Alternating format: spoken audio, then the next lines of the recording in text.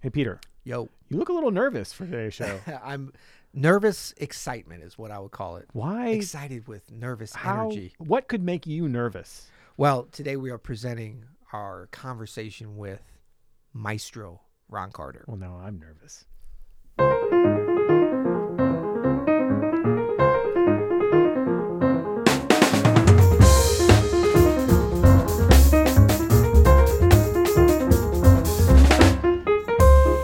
I'm Adam Ennis. And I'm Peter Martin. You're listening to the You'll Hear It podcast. Music advice, inspiration, conversation, and dope tracks, as always, coming at you. Coming at you today, sponsored by Open Studio. Go to openstudiojazz.com for all your jazz lesson needs. And Peter, today we have a very special episode because we, last week, interviewed one of the greatest musicians of all time. Yes. One of our favorite musicians. Yes.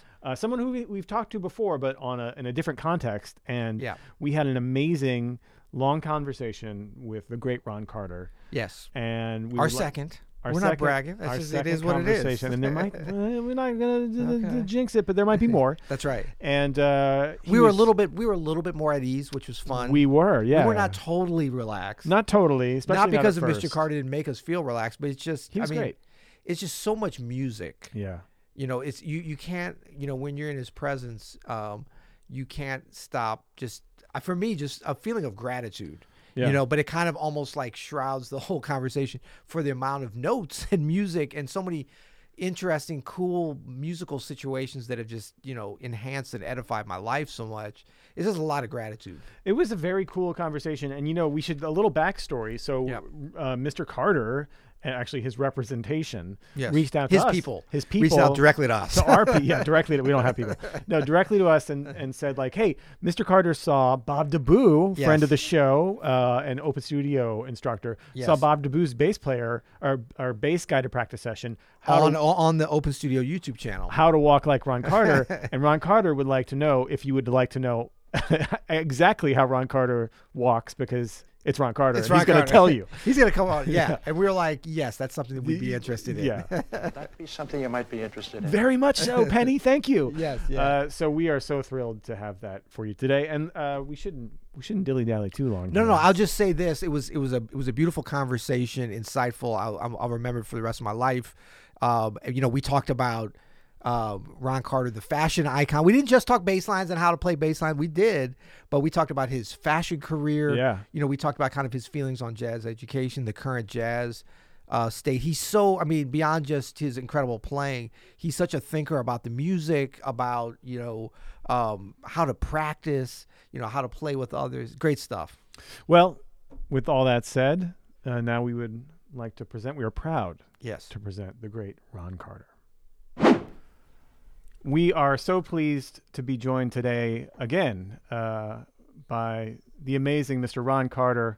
Mr. Carter, thank you so much for being here today. Thank you. It's nice to be here and nice to talk to you. Both the guys on one microphone. Yeah. That's right.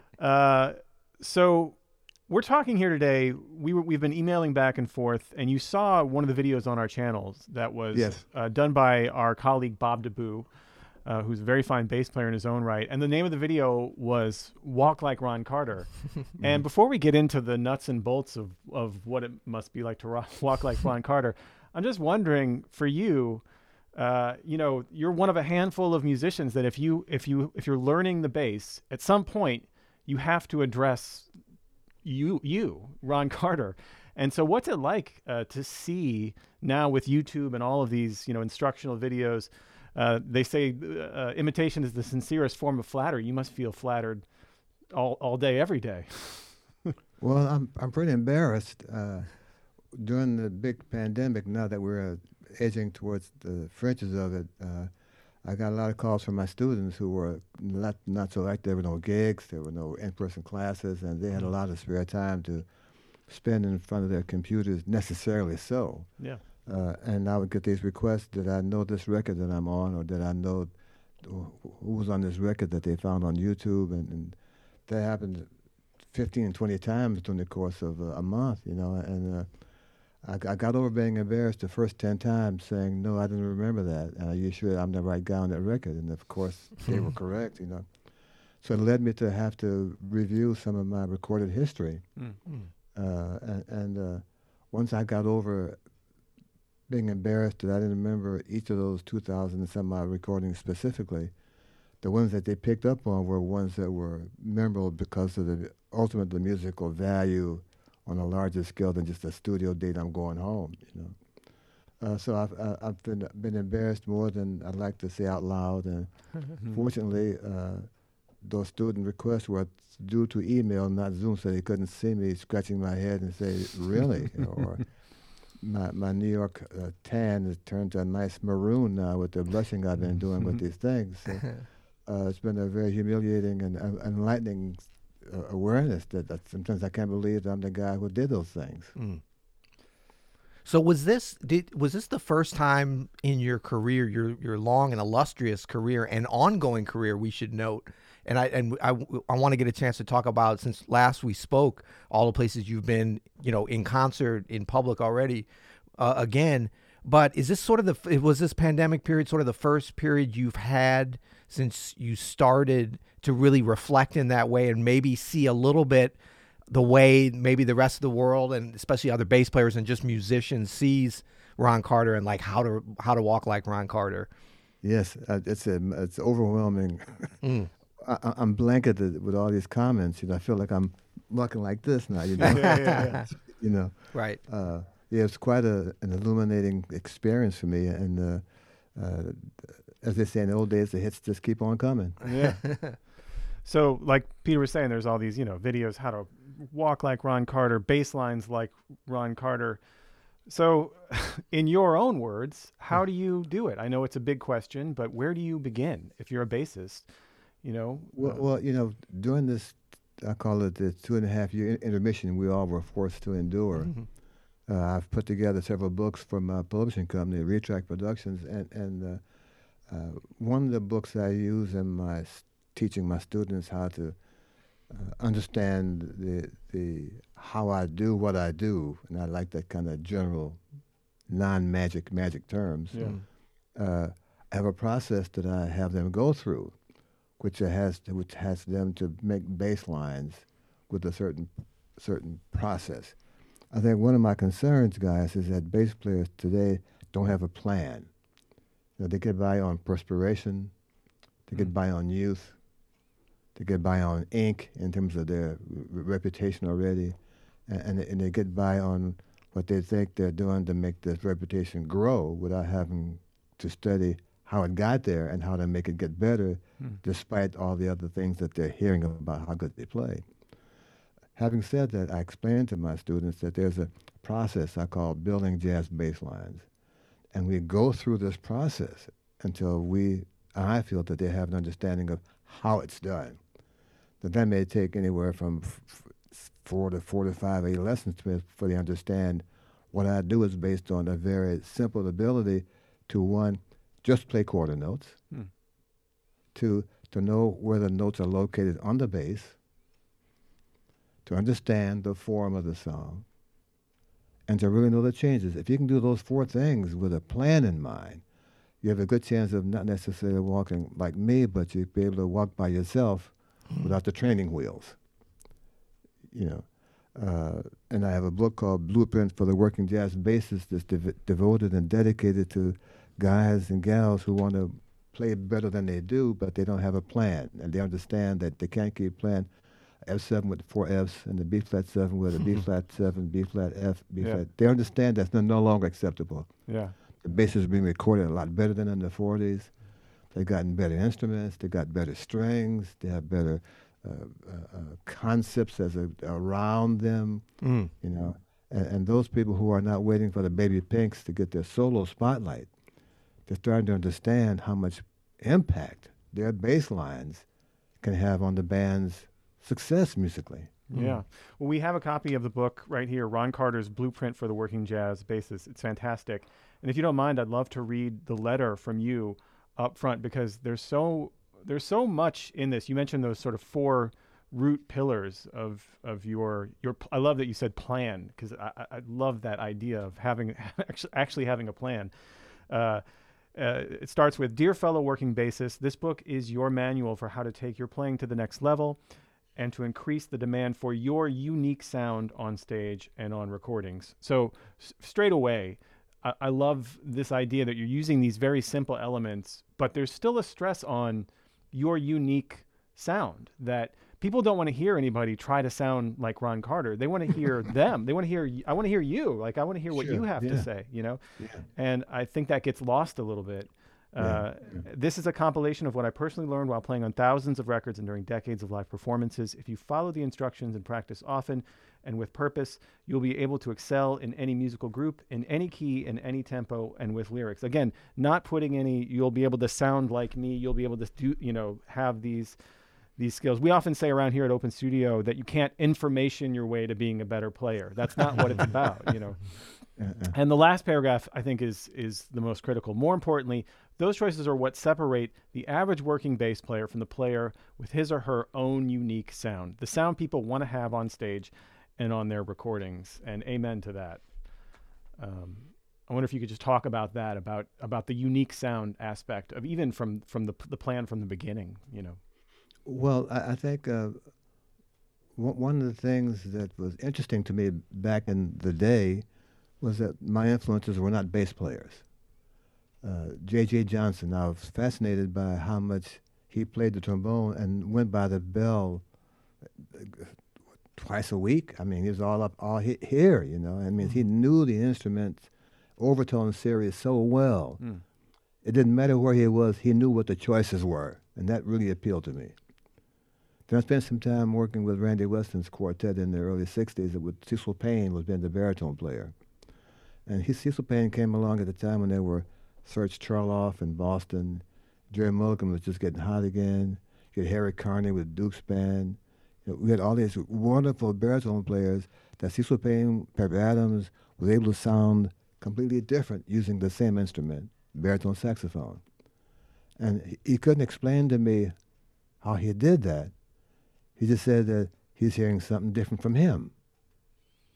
And with those two influences on the scene at my earlier days in New York, it gave me a good foothold on if I want to play this bass and get some work, what's it going to do to set me apart from the guys who are already working? And the two things that struck my mind is I have to have a certain kind of skill, not skill level, a certain kind of skill level, which allows me to play the notes that I think I hear that are pretty different than whatever everyone else is hearing, and what rhythms these notes work with. And two, can I have the sound I get on Monday the same as the sound I get on Saturday, whether they're a day apart or a year apart. Consistency, yeah. You know, I tell my students that when the bass comes out of that case on Tuesday, you gotta have the same sound you have when you put it back in there Monday night. Yeah. And they don't have they understand that, but to have the discipline to remember what that sounded like, it's a whole other entity to them. Now, do you see this as from when you first were coming up and on the scene in New York and working, and even before then to today? Have these kind of core principles, are they different now for a bass player coming up that's 18, 19 years old, coming to New York or anywhere, in terms of getting your sound, knowing how to interact with the drummer, these kind of things? Has it changed? And not at all. Okay, good. That's what I wanted to hear. if anything has changed, it's more important because they have better ways to make the bass player sound in the club. He's no longer hiding behind a huge music stand like the old pictures of the Duke Ellington Band. Those pictures stand, I call it hiding behind the palm tree. The guy's on the stage now, man, and the gal's on the stage. Yeah. People can see what it takes to make them to do what they do. Yeah. And they can hear better because you got better sound systems. The jazz clubs, the sound guy works for the whole week, not just opening night and goes home for 6 nights. You know, the venues have better keyboard, pianos, they have better microphones. So now the bass player is more called upon to be responsible and respectful to the audience, that now they hear what he or she does, and they can no longer hide behind the music stand that's up around their nose. Right. When you're working with students one-on-one, and I know this would change, of course, with every student individually, but you know, say you're working with someone for the first time, what are you keying in on in that very first interaction? What are you listening for? One, do they know how to spell a chord? And two, where can they play these notes? I explained to them, if you have a first finger F on the D string, what notes are around that note that require you not to move? If you have second finger A on the G string, what notes are there that allow you to stay where you are until you get tired of hearing it?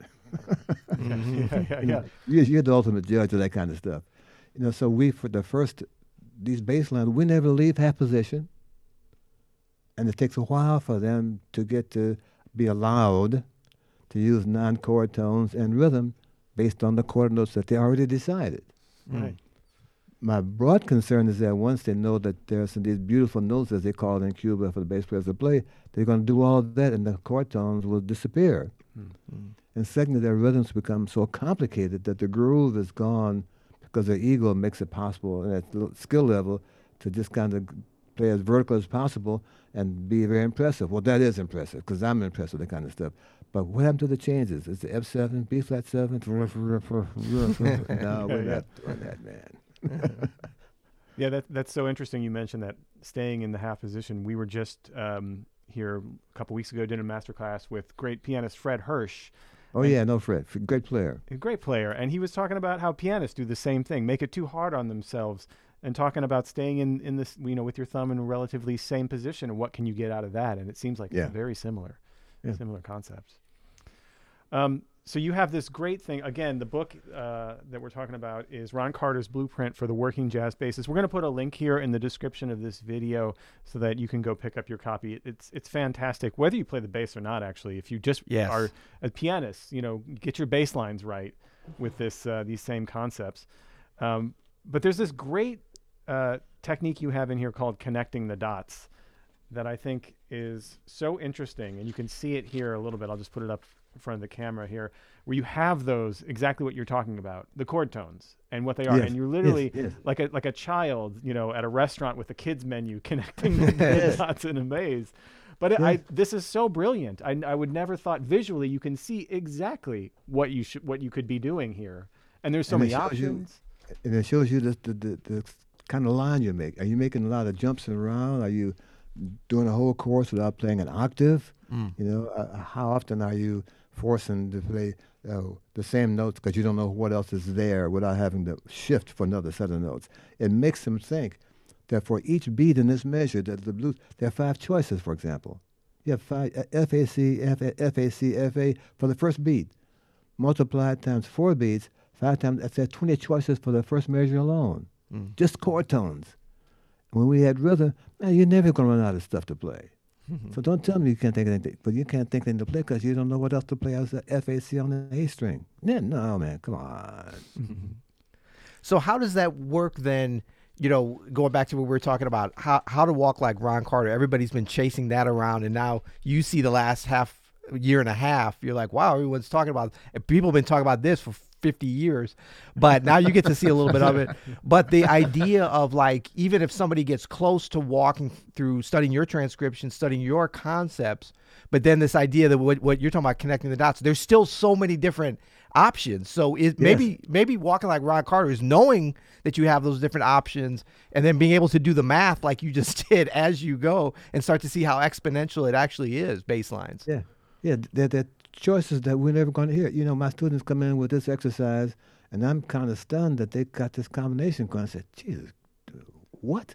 Where was that last week when I had this date and I couldn't think of anything else to play except what I already knew I had done? Yeah, that's a great level of stuff available for the students who are disciplined enough to not get frustrated because now they no longer will play F, F, C, C, F, A. No, that's no more good. Yeah.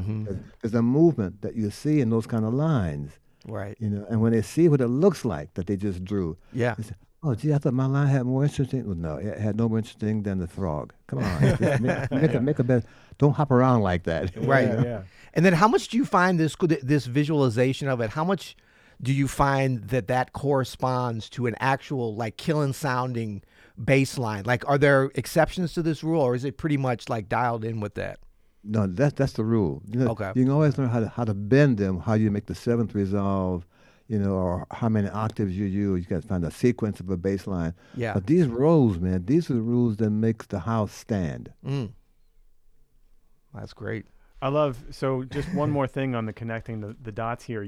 There's a page in the book here. The results of connecting the dots are, and you list 3 things. 1, to control which drum the drummer plays, which I would never think of that. But of course that's true, that the connecting the dots exercise, what chord tones you're playing, where the bass sits, is naturally going to affect the drummer, and they're going to make different decisions and choices. Yes. And then 2, to assist the pianist in voicing their chords based on the range. And that's something that now, I don't know about you, Peter, but now I feel like tugged along at the string by the bassist. Exactly. As it would be. Yeah, of course. It's something I didn't even consider. And then number 3, to affect the range of the soloist, that the soloist plays based on the dynamic preference of the direction and location of the bassist non-chord, no choices. Yeah. And then once the bass player understands his responsibilities and the impact he has on groups, man, the harpers kind of hold on back like this, guys. Just wait. Yeah. Don't play all you know for the first 2 choruses, because this guy's got 45 choruses left on the same tune, you know? Right. And this footprint allows them to have these multiple choices. Yeah. Well, let's talk about groove a little bit, since you just brought it up, because there's so much, you know, on YouTube and all over, you know, online education, music education about, you know, what notes do I play? That's what everybody talks about. But we like to talk about around here that doesn't matter as much as how you play them, how they're felt, what the groove is, maintaining that, having a strong sense of rhythm and a rhythmic vocabulary. How do you address your students with rhythm and groove and things like that? Well, I try to have them understand that the first good thing are 4 good quarter notes. Without that basic cloth, that it's hard to make a design and a pattern with the basic cloth is not stable enough. And so they ask me, how do you play rhythms against that kind of cloth, you know, or what's the result? So what I'll do, I'll show you what I do. I'll put my metronome at quarter note is 92, and it's not too fast, you know, it's kind of thing. And I'll play with this. I'll play one chorus for just playing quarter notes. Then I'll play at the same another chorus with just a little more rhythm, but still not moving around so much. Give me 1 minute to get out of my chair and lose my physical comfort here. And Yeah. All right. Please. Take your time. This is doing that thing again. So. All right, let's cut it and come back to it. I'd have to power down. I think we're cool. I've been switching, thinking we're going to use the.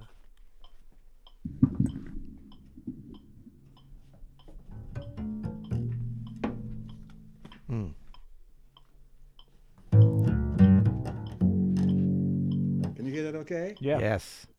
Can you hear the metronome okay? Yep. Okay, I'm going to play a chorus of just quarter notes. Blues and F.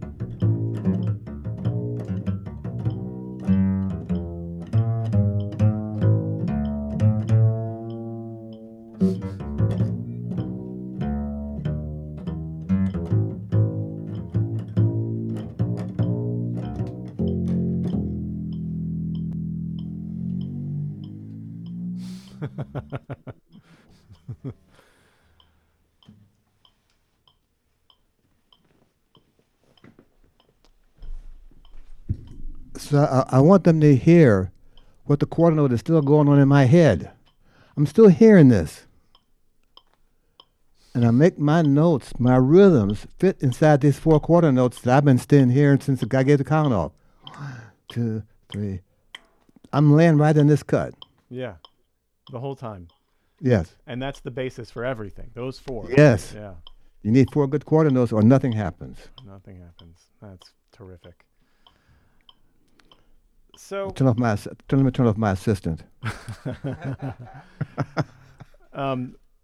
So you still practice quite a bit. You're still a daily practicer, is that right? Well, I'm good for an hour a day. You know, when Yeah. I was before the intermission, I was playing X number of hours every day, so I was on the bass experimenting. Yeah. On the bass is where we do this on-the-job training, where we see how much is we working on in our conversations and our lessons. Can we apply that to the real life? Yeah. And we'll let those opinions that are around us, the piano players' voicings, you know, the horn players playing the ninth chorus, can you maintain his interest? He just played 8 courses that were not very good for you, but can you make him want to still stay there? Yeah. The drummer getting louder, he's getting strong as the gig wears on, and he's just kind of overpowering everybody. These real life situations give you a chance to see if you can really command their attention using the devices we have talked about during our lessons.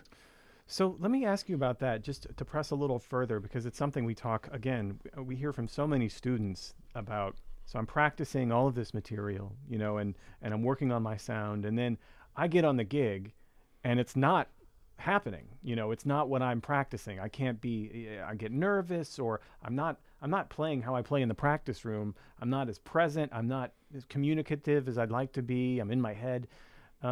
Is there anything that you can give advice for young musicians or even seasoned musicians who might be dealing with this? Because I'm pretty sure this is a universal thing, that no one's immune to big moments and being on the stage. And it's something that in my experience, everyone I've talked to at some point has had to deal with or work on their focus or concentration. Is there anything that you can give, any advice you can give to young musicians about that?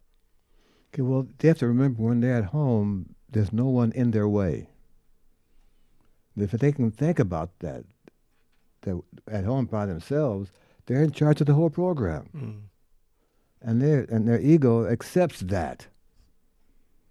But the reality is that on the bandstand, whatever number of pieces of people are in their band, they're calling the shots. Yeah, no, it's Yeah. perfect at home. Yeah, because it's just you. Yeah. Yeah. You know, there's no one playing too loud. There's no one playing sharp or flat.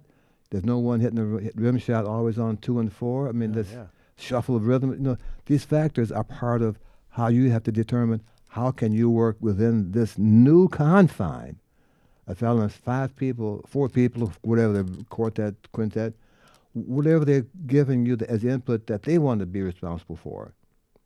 Can you make what you want to do equally important that they want to be responsible to what you're doing? Yeah. That means that you got to do 3 things. You have to hear what they're doing. You have to be aware of what's going on. 2, you have to hope that they're as adventuresome rhythmically as you are. And 3, you have to hope that they aren't making you play a root every downbeat for the beginning of the chorus. Yeah. If you can get those things in place, whatever you do, it may not be great, but it'll give you confidence to try it again for the next chorus and the next chorus, until you find out this works for this band. Yeah.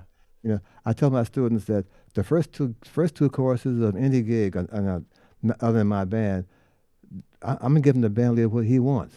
A lot of roots, you know, a lot of quarter notes. And if I play a B natural on the F chord for the downbeat, if his eyebrows go like this, I got him. The third chorus then is mine.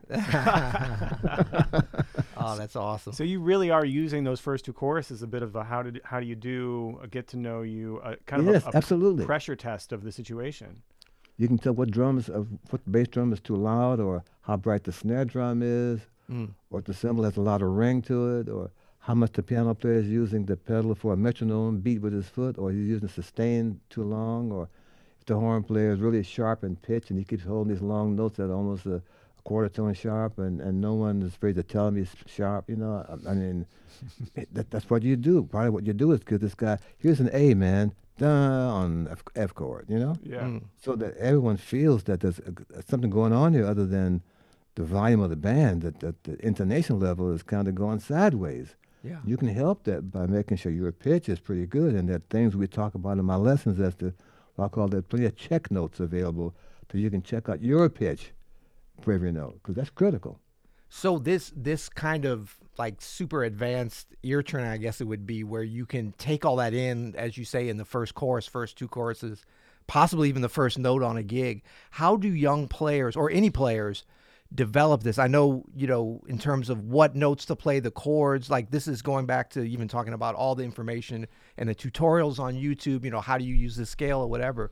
But I think that you're talking about something on a much higher level of being present and being able to, hear and assimilate all this information so that you can program what you're going to play then, not based upon, I want to walk this bass line that I learned. Like how do you, and that's not even how do you walk like Ron Carter, how do you walk the first two choruses like Ron Carter so you're ready to play what everybody needs to hear? How do you hear like Ron Carter? If we can get that on this video, that's going to be the big secret. Yeah. So the first thing you got to do is turn to page 8, turn to page 13 in my book. Okay. 13, okay. Let's connect. Whatever, Yeah. Right after use and connecting the appositions. dots. We're there. The first thing you got to do is see that all those notes I'm playing in this, I have not moved at all. Mm. I'm not worried about shifting position. I'm not worried about looking fancy. I'm not worried about the TD gamma catching my left hand. Mm. All I want to know is these notes I'm hearing, where the fuck are they? Mm. Yeah.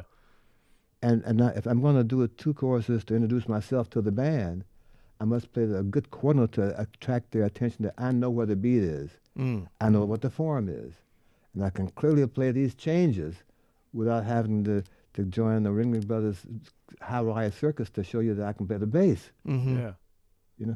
So the line that you see on page 13 are the results of my connecting the dots. Wow. And that's the half position work, right? That's that. I haven't. That's what the big money is, man.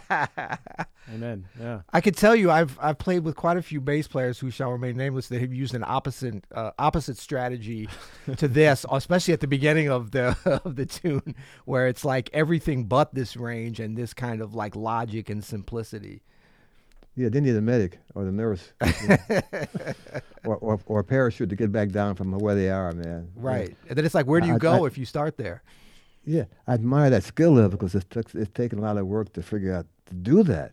Right. I think if they have a better range of the bass in mind as a full range of the bass rather than just the upper level of it, you'll find that more useless to make the upper level even sound higher. Right. If you have a good enough ground working for you. Now, if you hear a bass player at the beginning, of a tune or something, do the opposite of this and get no high and, different rhythms and stuff, are you kind of immediately like, oh yeah, this thing could be happening? Or does it ever, Yes. is there ever a way to, it's done, it's over? Well, if he does that, he doesn't really know the changes Yeah. and doesn't really know the form. So he's kind of hoping that someone plays enough downbeats for him or enough melody for the second chorus Yeah. to kind of save his ass or her ass, so to speak, Yeah. Kind of save them not knowing how to get down from up here. Yeah. Because the piano player is going to stop comping every now and then. And the drummer, he's just playing time with no real form necessarily in mind. The horn player is going to play what he's going to play. He may be based on fourths or alternate changes. He's going to play some notes that go over the bar line, or he may play a 3 against 4. There's no one going to be responsible for what the tune except you, young person. And your job, if you want to really start to be an integral part of the band and been able to command their attention, you got to show them what you really know to do for their sake. It seems And too if you that get to the third course and you're still higher, then you got them. You're on the right track. well, it seems too that with this half position, you have the F blues in the half position, and it's sort of what you're saying is it goes hand in hand with those first 2 choruses of listening, and again pressure testing. What is going on here? Who's doing what? Where am I fitting into this? And you can't do that if you're doing acrobatics, right out of the gate. Well, so it's a little complicated, but again, the point is, what that leads to, Peter, is that the band leaders, they start thinking, whose band is this? And that can't be productive for the rest of the night. I hear band leaders say to me, hey, Maestro, I did this gig with this young man, and he stayed above G for the first 8, 9 choruses of every tune. Well, he wants the audience to be seeing him and hearing him. He's not concerned with his job, which is to make you sound good right now. His job is to see who can get the most attention fastest, and he's playing all the notes, and he's got maybe the loudest sound in the band with the amp and stuff. He or she, they want their share of attention before they've earned it. Yeah. Okay, I want to, if it's okay, just jump to a little bit off subject of bass lines, but it's something I've always wanted to ask you. And so I feel like, I don't know, this will either be a really interesting place or it'll be like, now's your chance. whoops, Zoom is done. Where did Mr. Carter go? But since you were mentioning about, having this opportunity during the pandemic period to be able to kind of dive in and see a side that, oddly enough, all of us have been seeing and talking about, and especially bass players, but really all musicians for years. There's two other areas that I always thought were interesting for you besides obviously bass lines. One is you are one of the most photographed jazz musicians of all time. And by that, I mean one of the most really well photographed and photogenic musicians of all time. I mean, I remember the first some examples going right up. Oh yeah, we have a few examples going back here that we just do together. But I mean, is that did you realize that, or is that kind of like this? Everyone's talking about Ron Carter's bass lines, and you didn't know that was happening. Well, let me go back. Is this a black and white movie, or are we in color here? Yeah, it's color. We can go back to black and white though. You guys are okay.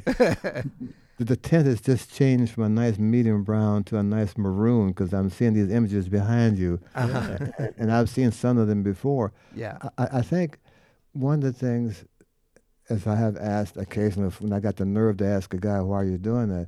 He said, "You make it look so effortless." I never see you.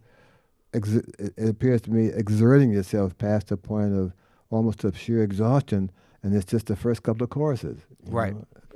And I think that how do you do that look that they think is okay to film, to photograph, is one of the reasons why I remember some of those iconic pictures of a bass player. I think, guys, one of the things that attracts people to me is the sound that they heard on records. Mm-hmm. And I've been able to, despite everything else, and by that I mean, just check this out. If I play a note in March in the studio, it gets to your house maybe a year later, okay? But in this process, there are 5 people who think they know what the bass sounds like. That's true. Mm-hmm. The engineer, the producer, the band leader, the mixer, and the guy who makes the master. They all have these little dials in front of them about the bass presence. Mm. And in the old days, when you had LPs, you could see the widest bands on a record were where the bass was the loudest. It took up the most space. So I think now when they come to where I'm working, they're used to hearing that sound live that they heard on the radio or on their neighbor's record or in their car. And I think it's that which enhances my what draws them to gigs I play, because I want to see this guy. Is he really doing that, what I heard on the radio? Mm-hmm. Is he really playing like that live? And this is already the second set. Right. And I think it's those kind of things that draws them to me. Yeah. And my visual image, But as you'll see from some of these, like that one right there, you're not even holding the bass and you're looking good. You're looking like a model. So there's that. There is another thing. Like it definitely, I believe it comes you have a natural talent and ability in modeling, maybe ahead of your time even. You heard it here You heard it here first. It's not just the bass line. I didn't know you were a talent scout, Peter. No, but it's true. I mean, the ones with the bass, of course, are because I think that with all great jazz photography, and I'm super interested in jazz photography. But like you see this Wayne Shorter, Miles Davis, Ron Carter, like the sound floods into our brains as we're looking at it. There's that. But then when it's just you holding it, it's like, just your notes floods in. But when you have the bass down, it's like, wow, that's just a cool guy there hanging out by bass. I wonder if he plays it or not. I don't know. He's looking good there anyway. I'll give you 2 points on looks. Yeah, exactly. Because I remember the very first time I went to Japan in 1994, I was with Roy Hargrove. And I'm wow. And you probably remember the first time we went to Japan. It's like it's beyond. I'm in a foreign land. I'm like I don't know. I'm on Mars or something. But I remember walking, and there was a billboard of you for an advertisement, and I had to do a double take. I'm like, that's Ron Carter, And and you did have a bass, but it was really, I mean, it wasn't just about like the bass. It was like a beautiful black and white. Was it a alcohol or cigar? I know it was something adult. Yeah, Suntory. Suntory, Oh, right, yeah, right. yeah. Yeah, you were like ahead of Bill Murray. You were like Suntory times before Bill Murray was, you know. Yes, I'm not sure he recognizes that, but it was Suntory. But I mean, it was like just striking for photography and like set in Japan. It was night, and I was like jet lagged. But I felt like I'd gone to like Mars, but heaven also. I was like, what in heaven? Ron Carter is on every corner. It's not just on my albums; he's everywhere. I think it should be noted too that when you asked him how he photographed so well, he brought it back to the practice room. I know that's good. That's true. That's true. You know, Japan was one of the few countries that sees jazz musicians as viable models for a product. Yeah. In the States, they find an actor who looks great, but he holds the bass or the saxophone upside down or backwards. Right. For them, it's not so critical as it is the product he or she is pushing. Yeah. In Japan, they wanted people to see not only is this product okay, but the guy looking who's holding the coffee cup. I did a Tully's, which is like the Japanese version of Sure. Starbucks, you Yep. know. Yeah. In a coffee shop, you know, and I'm playing in the background in a small coffee shop, I think. And for them, that I'm playing at this coffee shop, Yeah. playing a real bass with some real serious intent, Yeah. the coffee must be as good as I am. Yeah. It may not look as good as I do right then, but it must be okay.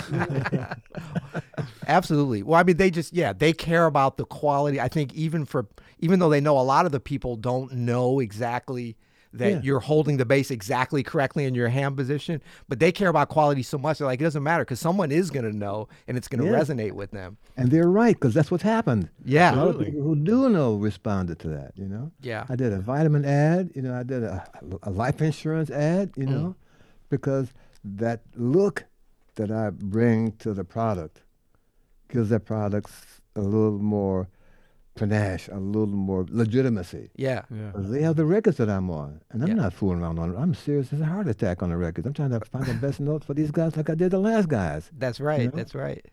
I'm telling you, I think we've hit on it. The next video is not going to be, we can give up on how to walk like Ron. It's going to be how to model like Ron Yeah. Carter. That's going to be a hit. Come on. That's You right. call me, I give you some clothes to wear. There we go.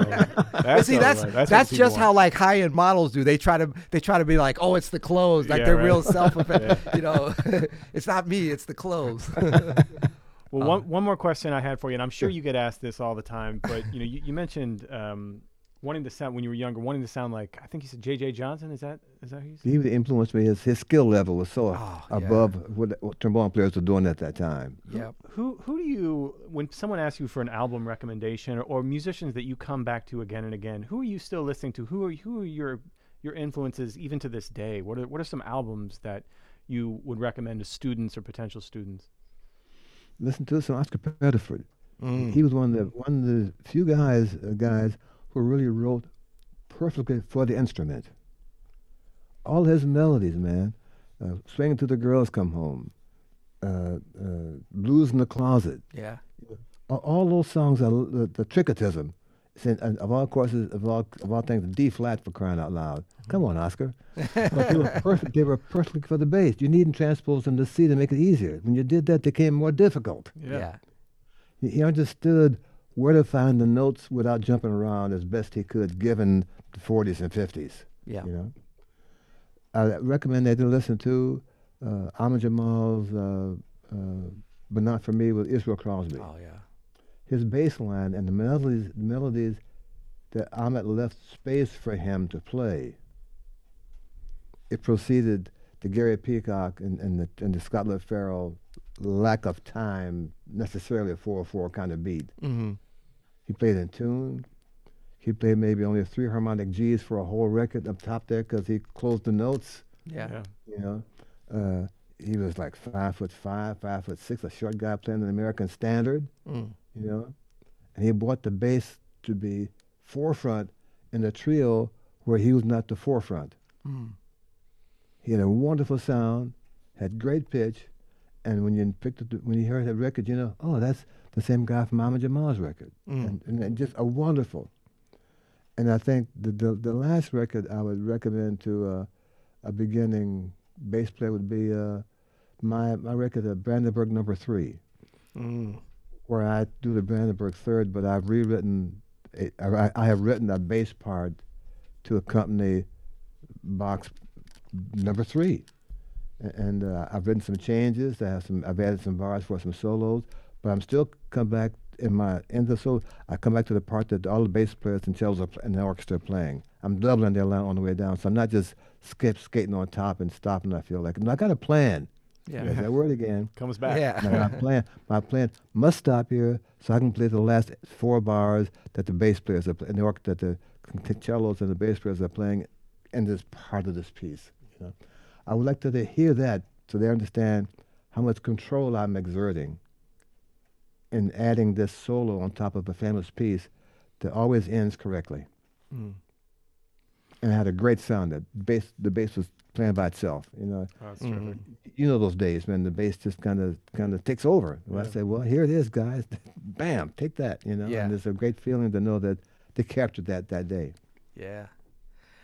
Great stuff. Thank you so much for another conversation. And I'm already looking forward to the next one. And I figure this will be a great opportunity to get you on video, on tape, hopefully to agree to talk some more if you're up for it. I know your schedule has gotten a little bit busier with back touring and stuff. And are you doing the Vanguard next week or the week after? The week after. Week after, yeah. Yeah. So, Yeah. It's come down and see what I've discovered in 2.5 months, 2.5 years off, you know? right. I remember the long sleeve shirt, but I have some tricks up my sleeves. You hear them come out. If anybody's in the New York City metropolitan area, you do not want to miss that. Yeah, and Come we'll on, link below to that Vanguard. too, because I know the Vanguard is back open and doing Yeah. great, but there's a little bit limited seating, so you're gonna want to jump on that Yeah. right away, as they say. So thank you so much. Yeah, thank you very much, Mr. Okay, Carter. nice to see you guys again. You know, next time we do this, what we can do is I can give you, or you can give me some bass lines in half position, and I'll play them for you. I'll show you how to take those same bass lines, add rhythm to those same notes so they feel completely different when I've added the rhythm to them. Oh, that would be fantastic. Awesome. Give you guys some homework. Yeah, come Okay. on. We got some homework, and folks will have something to look forward to also, and to practice It's to going get to be ready. fun to see how I treat the bass lines that you guys conceive as being great quarter notes, and what would I do with them if I played those order of notes. Yeah. All right, we're going to have Rachel set that up right now. Thank you so much. Only in half position, though. Only half position. Good. Yeah. Well, we're piano players. That's all we do. None of half line stuff.